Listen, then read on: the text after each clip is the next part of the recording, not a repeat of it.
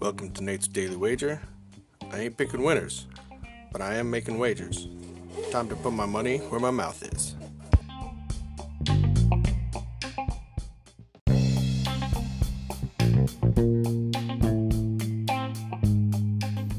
Alright, this is Nate's Wager for March 8th.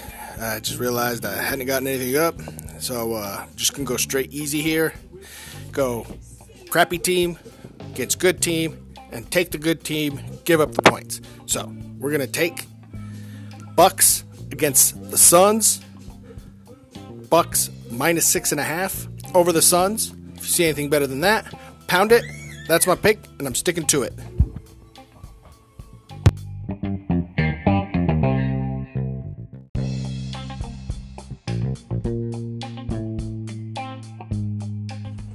Please remember to rate, review, subscribe in your favorite podcast application. Tell me how much I suck or how much money I'm making you.